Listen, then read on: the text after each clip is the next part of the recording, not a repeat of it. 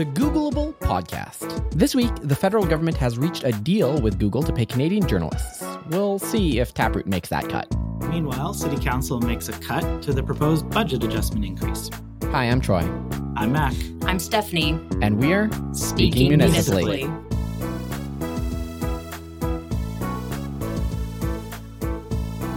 Welcome back to Speaking Municipally, episode 244. You heard right off the top. Welcome back to the show, Stephanie. Hi, thank you. Thank you for having me. Glad to be back. Of course, Stephanie is Taproot's new reporter. This is a publication of Taproot Edmonton. And this week, well, we've got a monster of an ad to read, Mac. Let's just jump right into it to tell you all about Strong Towns. Chuck Marone of Strong Towns is coming to Edmonton in December, and Strong Towns is on a mission to replace the post-World War II suburban experiment with a pattern of development that is financially strong and resilient. This event is going to be a unique opportunity to take part in a growing dialogue on sustainable urban development.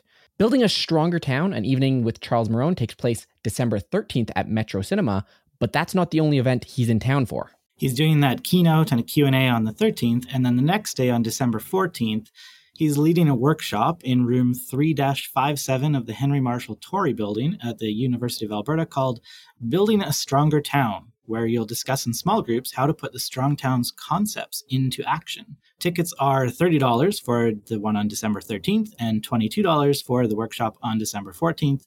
You can choose to go to one or both. That's not the price for our dear listener of Speaking Municipally, because you can get 50% off with the promo code TAPROOT while supplies last. These events are made possible by the University of Alberta Sustainability Council, the School of Urban and Regional Planning, the Edmonton Metro Region Board, the City of Edmonton, Councillor Ashley Salvador, and Councillor Michael Jans. Many thanks to them for arranging this deal for Speaking Municipally listeners. Once again, you can use the offer code TAPROOT when you buy your tickets, and you can find links to both events at strongtowns.org/events. I gotta say, Mac, this is a match made in heaven for our podcast audience. Sometimes you get, the ad from on 99% Invisible for anti-science supplement pills, and you're like, I don't know that there's a mix here. I think our listeners might be able to go to this event. Yeah, I think it's on brand for sure. I actually happened to see Chuck Marone's keynote speech when I lived in Kamloops randomly. Long story, but I saw it and it was really cool. And I'm assuming it's going to be the same-ish speech. But if you listen to this podcast and you somehow don't know what Strong Towns is, just go. You will love it. You will go away feeling very inspired. And it is very cool and very relevant to Edmonton. We have so many roads that are falling into disrepair and nowhere near enough money to, service them. And I think that might be a great segue. Wow, just coming in here and taking my job on the segues. I just started there and I was like, oh, this is kind of good. Well, go figure. We're talking about budget this week and council did it. Mac, I think we both overestimated the amount of time it would take for them to complete budget. I was worried about losing my Christmas break. You were talking about more debate. They kind of just blew through the whole budget process, and they have approved a 6.6% property tax hike for 2024. Yeah, it's down from the proposed to more than 7%, whatever it was. Still higher than what they had approved in the 4-year budget last year, but it's an improvement. And all of them were quick to point out that they were able to bring the taxes down. Councillor Cartmel even congratulated administration for not starting it 8 or 9% so that council could only whittle it down to 7%. So most of council, with one exception, seemed pretty happy with the 6.6% that they landed at. And yeah, we were worried about maybe going into the holidays because we were hearing so much about, is there going to be a big contingent voting no? Do the folks who are opposed to the police funding, of which a good chunk of this percentage increase is for police, are they going to vote no? Is that going to get us into a situation where we, have too many people vote against the budget where they have to come back and do it again? But none of that really happened. In the end, it was a 12-1 vote on the operating budget. Only Councillor Rice was opposed. And on the capital adjustment, it was an 11-2 vote with Principe and Rice opposed. We heard from councillors Principe and Hamilton, who had previously voted no, that basically their assessment was, yeah, they still don't agree with the budget, but this adjustment that they're voting on is a reasonable adjustment because probably the adjustment is basically funding police. And we did hear some others like Councillor Knack and Councillor Cartmel also try to justify why they had voted no last year but are voting yes this time. Councillor Knack talked about how it'd be pretty hypocritical to support basically every amendment to increase the budget and then vote no against it in the end, which is something that I think you've called him out on before in the past, Troy. We avoided that budget chicken, as you say. There was also a surprising amount of consistency, I thought, in the messaging about this. Like the official line seems to be $8.71 per day for more than 70 services. Several of the councillors mentioned those figures in their closing remarks. I heard the mayor on the radio this morning. He was talking about that number again. They really tried to position it not so much as a 6.6% increase, but wow, look at all the value you get for just $8.71. Mac, I've never once thought about my City of Edmonton property tax as a per day expenditure, nor do I actually think that $8.71 per day is actually a number that gives me a whole lot of joy. I agree, yeah. This is the sort of like football fields measurement of it's like we take a unit that no one would ever expect to use and expect that to be meaningful. Do you think it's better or worse than the typical number we see, which is in this case for 2024, $747 in property taxes for every $100,000 of assessed home value? That's usually what we hear, right? Some sort of per 100,000, as if every house just equally fits into nice, even $100,000 increments. I think overall, the city has failed to succeed in communicating about property taxes, not the least of which because there's no mention of the education property tax. A third of my property tax bill goes directly to the province. It always strikes me as odd. If the province is not playing ball with the city, and indeed, with provincial legislation preventing the city from talking to the feds independently of the province coming down, with this acrimonious relationship with the province, it is striking to me that the city never sort of hits back and says, well, if you're not doing your responsibility, we're just doing our responsibility. But once again, we don't see that, and probably because bureaucrats don't feel enfranchised to do so. Well, I wanted to highlight some of the things that various members of council said about the budget in their closing remarks, and I'll jump right to Michael Jans because I think they essentially left that job to him. He used almost his entire 5 minutes to talk about how province isn't paying its fair share. He talked about, the photo radar funding going away, the province reducing the amount that it actually pays in property taxes, and that the province has this really large surplus, and yet, councillors are left debating whether or not they should cut the grass once or twice a year. He was essentially doing all of the work, the heavy lifting there to criticize the province, and nobody else mentioned it, and it wasn't in the news release. Before we get to some of the other remarks, something else that was not in the news release, any mention of police funding. None whatsoever. Not even a passing mention. The word police shows up once in the context of the capital budget because they approved some funding for police equipment, as we've talked about in a previous episode. And then on the operating side of things, we saw that 6.6% increase, and there's things in there that we've been talking a lot about and hearing a lot about from council, like increased bus service hours and funding to operate the Metroline LRT to Nate Station. So there was a good chunk of that which was about transit. And note that is only to Nate Station. We talked about a previous episode, the debate whether to go all the way to Blatchford Gates. They won't be doing that. They will be terminusing the Metroline LRT at Nate for the time being. The new Nate Station, right? The new, yes. The bigger one? Okay. Yeah, not the temporary one. Troy, a quick question. I see in the news release, and I saw in some of the reporting that people talked about this advancing work on the anti-racism strategy, but there's nothing in the amendment tracker about this. Do you know which one this is or like what they approved for it? I heard a lot of councillors talking about it, but like sort of everything with Edmonton anti-racism, I can't quite find concrete details about what precisely it is or what actions it funds. But everyone did seem keen to talk about it. Another one I wanted to mention was encampment response. So council did approve unanimously $2 million in 2024 and another $1 million in 2024 to fund all of this different pots of money to fund 50% of the core encampment and unsheltered homelessness response service package that was presented earlier in the month. This is a thing that several of the councillors mentioned they keep hearing about from constituents who've seen Dale McPhee, the police chief, in the media recently talking about encampments. And so council agreed to put some more money into that service.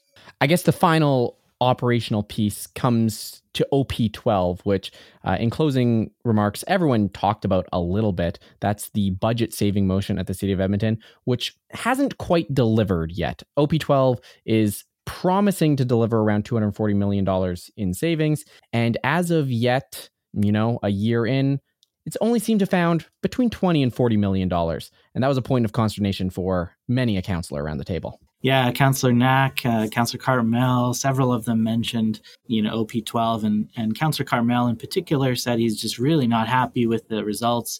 And he said that the spring SOBA is deadline day. He kind of threw the gauntlet down and said, administration's got to find their cost savings by the time we get to the spring supplemental operating budget adjustment. Or else what? I don't know. Yeah. I mean, I'll vote no. He has a way to say taxes increases are not my fault. I don't know, but he was quite firm on that one. It's interesting that you bring up Councillor Cartmel's gusto, because that was one point that I significantly bumped on during these discussions. There was one point where the budget was about to be approved. It was very clear that the motion was going to pass, and Councillor Tim Cartmel was talking about why he would be supporting this. And one of the things he said was, I am done opposing bike lanes. He said, this is the gauntlet. We've approved bike lanes. This is over. We're ready to go. And I'm 100% behind this. And therefore, I expect all my council colleagues to get behind the police. This is one of those insidious twists of language and twists of rhetoric that Councillor Tim Cartmel is quite famous for, because when you actually look at the budgetary impacts, in terms of operating impact, bike lanes are about a 0.02% operating impact, whereas the police just this year was about a 3% increase in operating impact. So the scope and scale of those two things are not really comparable. And yet, someone like Tim Cartmel, who has fought tooth and nail, used bike lanes as this lightning rod, this engine of divisive rhetoric against his council colleagues, can suddenly turn heel and say, well, now you have to support everything that I wanted because I came around to this essentially meaningless item. This is something that I expect we'll see more of. I think your point is valid. I listened back to his remarks, and he talked about bike lanes and then he talked about police. And so it sounded like they were kind of connected. I'm not sure in his mind, if I'm being a bit more charitable to him, that they were exactly. He did say, my pledge to you is to move on from this, bike lanes. And then he did say, as you're pointing out, that police have everything they need now and council should really get behind that. I took his comments to be a little bit more of a sign of proposed unity. And several of the other councillors also mentioned, look what we can do when we all work together. And indeed, most of the votes were almost unanimous, if not unanimous. But he also said something else about police that I think we definitely need to follow up on. I really hope we start seeing some results now that they have all the tools they asked for. It was a paraphrase of what Councillor Cartmel said in his closing remark. Does that mean he's good with the level of funding? He's not going to try to seek more police funding in the future? I guess that remains to be seen. But I share his interest in some results. Certainly, we'll be keeping an eye on that. I don't quite share your optimism as we go into the back half of council's term, and Tim Cartmel is very obviously running for mayor, that we're going to see collaborative approaches with his council colleagues that he's running against. We'll see. We'll see who's right and who's Mac. Yeah. Okay, fair enough. 19 subsequent motions, Troy, 2 of which were withdrawn, 1 of which failed. So it's still a lot of subsequent motions. And so this is the thing that you've criticized council for in the past as well. Now that they've done this work, they cut the proposed increase, they saved some money, they're going to spend a whole bunch more getting all of these reports back on other things. Love that. Just a couple of other remarks I thought I would mention that stood out to me. Councillor Hamilton, noted, as I mentioned, that she didn't support the 4-year budgets last year, but she called this increase reasonable and defensible. I'm not sure why this one was so much more defensible than what council did in the 4-year budget, but here we are. Police. Yeah, maybe. Another one who voted no, of course, was Councillor Rice, and when she gave her closing remarks, she mentioned that she's there to vote for her constituents. And we're going to talk more about Jennifer Rice in a minute, but it was pretty funny to me that she was the last person to do her closing remarks before Mayor Sohi.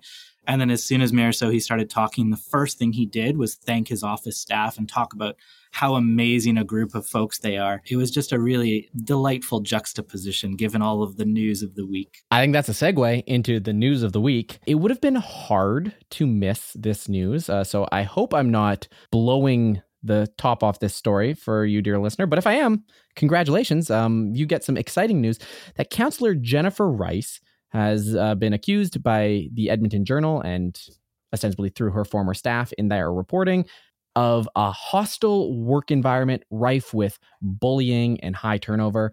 She's had 19 staff members come through her office in her 2-year tenure as Edmonton city councillor, which is high. We heard that some staff may have stayed as long as a couple of months, but there were staff that stayed as short as mere days, either through quitting or through firing. And Mac, this was the least surprising story for me. As it was mentioned in the reporting, this was kind of an open secret around Edmonton City Hall, but it is now no longer a secret. It is simply open. Yeah, I think maybe just first some brief kudos to Lauren Boothby and the Post Media journalists who did the reporting on this. They, talked to former staffers and put together a solid story. It's hard work doing this kind of reporting, especially about something that's quite, contentious and there's accusations being made and things like that. So it's good work to see that out in the public, as you say, and not such a open secret as it was.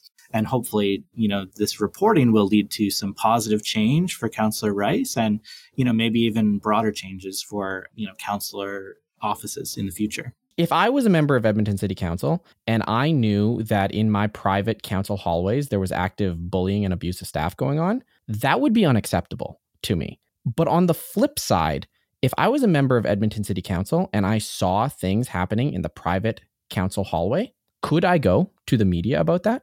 Could I release this information?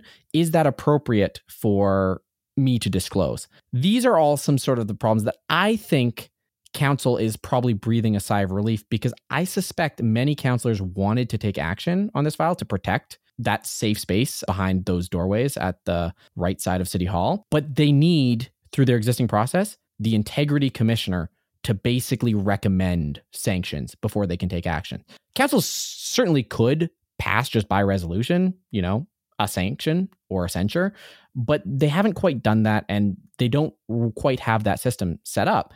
But even Mayor Amarjeet Sohi said of the existing integrity commissioner flow that he thinks the process is woefully insufficient to actually deal with problems on city council. Yeah, apparently his office did hear concerns from other councillors. As you mentioned, other people have seen this and were worried about it. And his office did bring concerns to the integrity commissioner in October, and they plan to revisit that and contact the commissioner again in light of this reporting. And he also raised something else that I thought was interesting, which is that there's no whistleblower protections for council assistants. So if they file a complaint, the only way they can do that is through the integrity commissioner. And if they go forward with that, then their identity is revealed as part of that. And so that sounds like a problem. It sounds like something that this situation can help fix, right? So, this is why I said at the beginning, I do think it's good that there's this kind of reporting because it can lead to positive change. What I'm less enthused about is the sort of gossipy nature of some of the discussion that inevitably follows good reporting like this, right? I think many of the allegations against Jennifer Rice are, most people will agree, less serious than the allegations that were levied against City Councillor Sean Chu down in Calgary. But I think we can take a lot of lessons from what happened with Sean Chu in Calgary and learn from them. Namely, that just because everyone involved may want someone to resign absolutely doesn't mean they will. Sean Chu was facing calls from not just his colleagues and the public, but in fact, provincial officials to resign, and he opted not to. Calgary did take some more extraordinary measures. Sean Chu was removed from committees by council action. He was prohibited from parking in the secure staff parking lot at Calgary City Hall because of his intimidation of the mayor, was how it was framed. That does give Edmonton City Council some sort of precedented tools. Should they want to, things like requiring Jennifer Rice to have an office outside of the secure councillor's hallway, that's a potential sanction or censure that Edmonton City Council could take. Removal from committees, reduction of speaking time. These are all things that could go in the toolbox if the Integrity Commissioner report comes back with a result that council does not find reflective of how they want to treat staff at City Hall. Of course, the Integrity Commissioner will have to research this. And I thought it was notable too, because Keith Jarine at the Edmonton Journal is usually pretty measured in some of his commentary around Edmonton City Hall. While he didn't outright call for resignation of a Jennifer Rice, he presented it as one of two options, either do better or resign. Considering his previous reporting, I found him pretty stark. Yeah, and I saw him on Twitter answering questions from folks saying that he didn't come to that position lightly. Like, it's pretty serious thing to say that somebody should resign. I think he's right that she's got these two options. She really needs to take this as a learning opportunity, take the concerns to heart, apologize to all of the people that she's treated poorly, and really try to do a better job going forward. I think it's very unlikely that resignation happens here, especially given we're, halfway through the term now. That doesn't seem like it'll be a likely outcome to me. The other thing that Keith mentioned in his column that I am less sure about, however, I take more issue with, is this suggestion that, this revolving door of staff is one of the reasons why Councillor Rice has often struggled to appear on top of council business. And I don't think there's a lot of truth to that. I think if you look at what Councillor Rice has said over the past couple of years, if you look at the way she's voted, if you look at the motions she's made, it doesn't strike me as someone who's just barely got her head above water. If only she had a better office situation, she'd have the right information to do a better job and get more of these things passed. Her record is clearly someone who does not care to be better, to me. That's the way I perceive it. I don't think she has any intention of being the most knowledgeable person, of having staff that could help her better understand these issues. I think this is pretty generous to suggest that if only she was better at treating her staff, then she'd be better at her job. It's like if she really wanted to be better at her job, she wouldn't have treated her staff so poorly. There are ways, through management training and sensitivity training and, self-betterment, that she could become a better boss in this office. But in the best case scenario, at the end of it, we would still have a counselor affected by truly gross incompetence who's treating her staff well. If you look back at Lauren Boothby and Keith Geraint's previous reporting on this counselor, it has been of a counselor who is ineffective, unable to accomplish her goals, and marred by a gross misunderstanding of what council is there to do. I think that the person who would work for a counselor at City Hall is a person like me, someone who watches The West Wing, believes in the Sorkinization of politics, wants to make the world better. And I don't think any person who wants to achieve those types of goals will find they're able to do anything of value in Jennifer Rice's office. The counselors simply won't permit that kind of positive outcome in that political space. I do think that the publishing of this article signals the end of Jennifer Rice's term. Whether it's through resignation or whether it's through an election loss in 2 years, I cannot imagine any situation where this counselor who eked by with a 33 vote win can put this behind her and come out with another term. This is the end of Jennifer Rice's political career, at least in the city of Edmonton. And of course, my career at Speaking Municipally is making good transition between items, and I have none for this. Stephanie, welcome to the show. You did some reporting on the Warehouse Park, downtown's marquee park for Taproot Edmonton. This was aligned with me tweeting about Warehouse Park being bad. So interested to get you on and really learn and dig in. Give us the overview. What is Warehouse Park and where are we at? So Warehouse Park is about to enter the construction phase, and it's been billed. We're turning parking lots back into paradise, and the city has acquired about 1.5 hectares of land downtown, and it's going to be between about 106th Street and 107th Street and just north of Jasper Ave to about 102 Ave. We now know what the concept design is, so we're a little bit closer to knowing what will actually be there, because before they put out the survey that was like, do you want to have a normal basketball court or do you want to have a funky basketball court that has like 3 hoops instead of 2? And do you want to have a water feature or no? Do you want the trees and the paths to be meandering or do you want them to be straight? So now we know what it's going to look like. The paths will be meandering. And how many basketball hoops do we have? That's the important question here. 3. So they're kind of like facing into each other so that if you wanted to play a normal game of basketball, you should go somewhere else. Like maybe to the beautifully paved and linear looking parking lot that's right there. So this is the thing that Troy was tweeting about, to say, wait, is this parking lot part of the park? And I think many people in council and administration were annoyed by your tweets, Troy, for suggesting that it was, when it doesn't match the shape of the outline. But I think you're right that they took something that is not there and re-rendered it to make it look good. It makes it look like this is work involved in the park. So the context with this, Warehouse Park released their beautiful render. And of course, from the Stanley Milner, we know exactly how much value to ascribe to renders. Sure. About half of the total image space is of a beautifully paved asphalt parking lot with new painted lines. And this is the sort of west parking lot behind the Boston Pizzas, just north of Jasper Ave. It's a gravel parking lot. There's no asphalt there. There's no lines there. Like you said, they've re-rendered it to be something not hideous. There's even a tree in the middle of the parking lot. Yeah, that is strange. So bizarre. And so this is where I draw the problem with the warehouse parking lot. Oh, that was a Freudian slip. That works.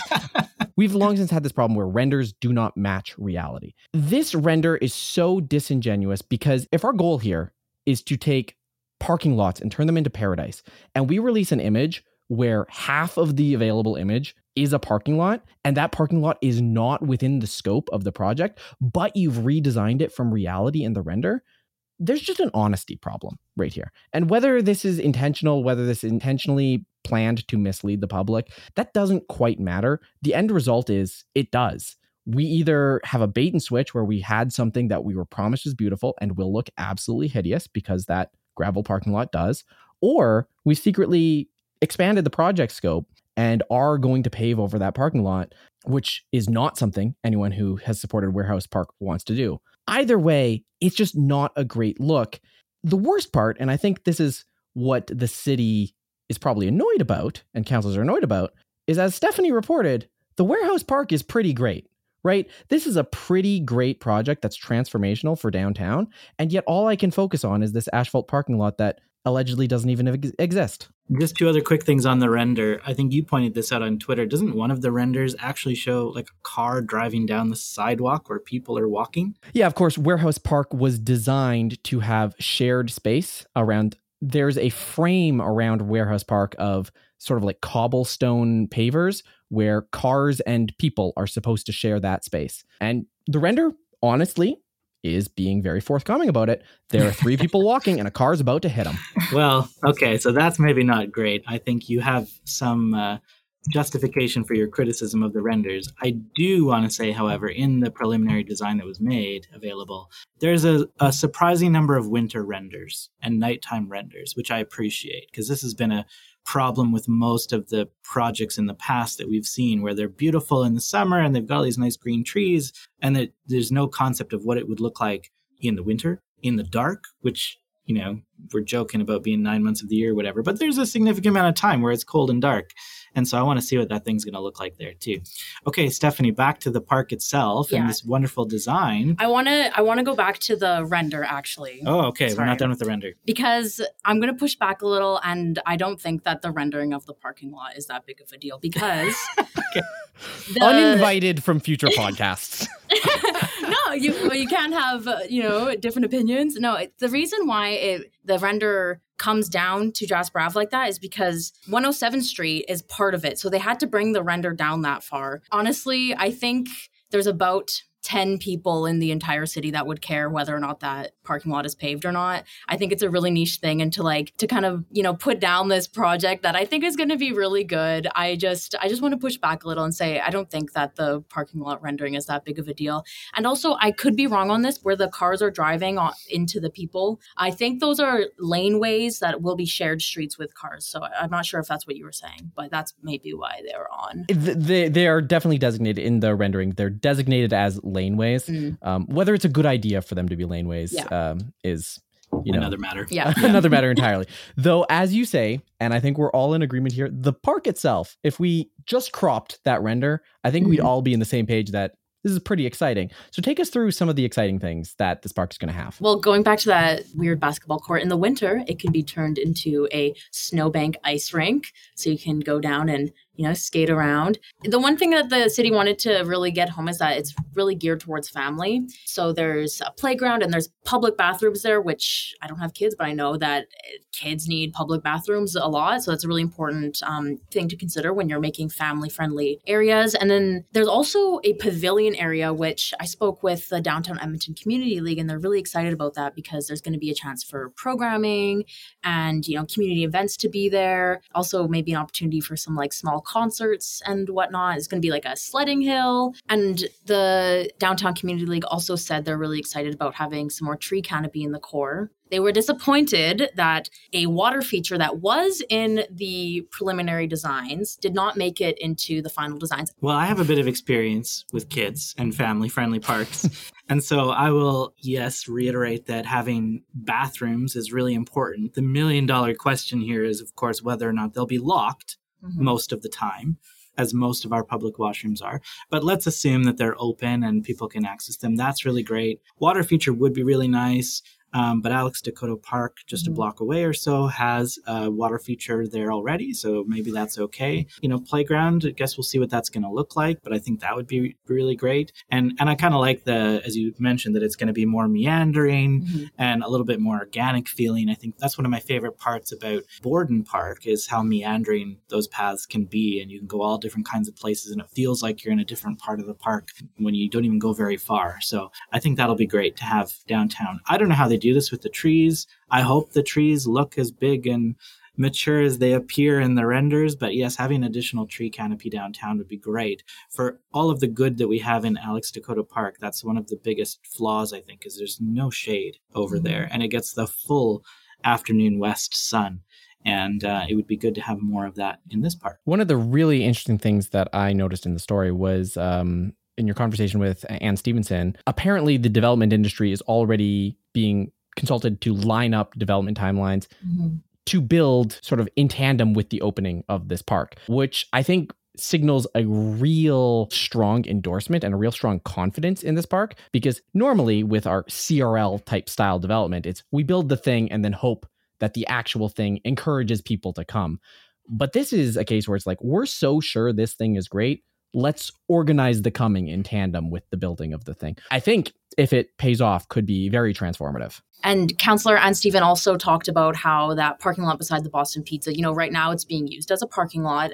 The rates are like just under $15 a day to park for the day. And but it would ideally be turned into yet another development right next to the park so that, those residents could go out and enjoy it. Yeah, the Warehouse Park Tower presented by Boston Pizza. So this park I've seen some construction signage. I've seen some fencing up here. When are we getting it? So construction is slated to begin in the new year, and it's scheduled to be completed in 2025. We'll see if that actually happens, but it's scheduled for completion in about 2 years.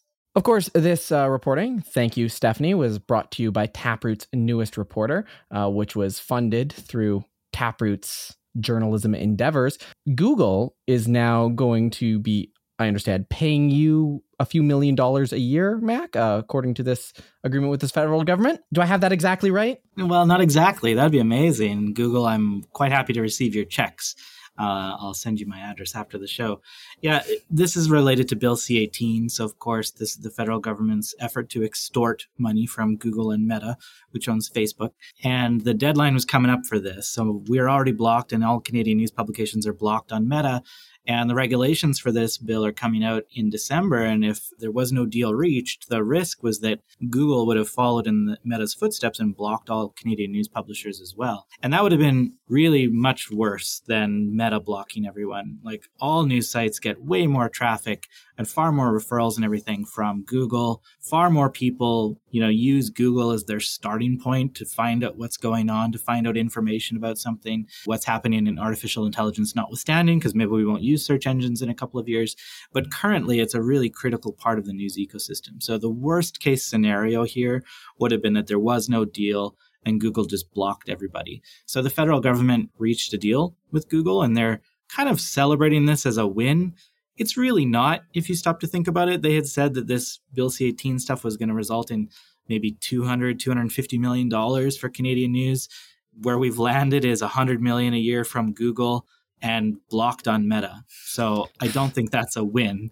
It's really like an own goal when you think about it. But at least in this case, the worst case scenario is avoided. Now, I got to talk about this on CBC this week, and I'll put the link to that in the show notes. The thing for Taproot here is that we're just not sure if we'll benefit from this, right? So we don't know how the $100 million is going to be distributed. I'm a little bit confused here because wasn't the point of C-18 that Google had to sort of negotiate with every journalism organization and come to an agreement. So hasn't Google emailed you and said, this is how much we're going to pay you? How's that going to work? Well, this is another thing about the federal government maybe not handling this so well. So Google said it wasn't tenable to negotiate with every media company. They wanted to have a single point of contact. And that is something the federal government evidently has relented on in order to come to this agreement. So Google will now be able to negotiate with one organization that will then disperse the funding to Canadian media. And so there's the big question for us. Are we going to be eligible for that? Are we going to get to be part of that organization? Because if it's News Media Canada or some of the other organizations that have been tapped to do this in the past, it's pretty clear they don't care about small players like us and independents. And in fact, they've crafted rules in the past and supported rules in the past that actively exclude pop-up publications such as the Sprawl down in Calgary, for example. So it remains to be seen if Taproot will get to tap into this funding. Like you said, the main takeaway from this is crisis averted. The worst outcome has been avoided. I don't necessarily think that this is a good outcome. There's been several caveats. I think you and I have both talked about this is pretty poorly crafted legislation, top to bottom, and poorly rolled out. So I guess, this is the cloud silver lining, the lemonade out of the lemons, whatever metaphor you want to use. And so too do we have the nice little silver lining or red flickering lining at the end of the episode, where you get your bit of joy in our rapid fire segment. This week, it was revealed that Edmonton City Councillor Jennifer Rice was previously dismissed from a past role on the New York Stock Exchange. Investigative reporting discovered that she was dismissed from the role after only one afternoon on the job. Her fellow traders revealed that they were unable to work with her across the room because she's, quote, not the type of person who yells. Edmonton Oilers captain Connor McDavid likes his tax rate increases like he likes his team's rankings. 1 point below Calgary. That joke is correct as of recording on Thursday, November 30th. With a no-snow November leaving the ground without the cover of the white typical for this time of year, many Edmontonians have been speculating about the cause, from climate change to El Nino. However, earlier today, the Royal Mayfair Golf Club has taken credit for the winter drought, saying, quote, if there's no snow, that means that no poors cross-country skiing on our pristine, majestic, members-only prime River Valley land that we barely pay for.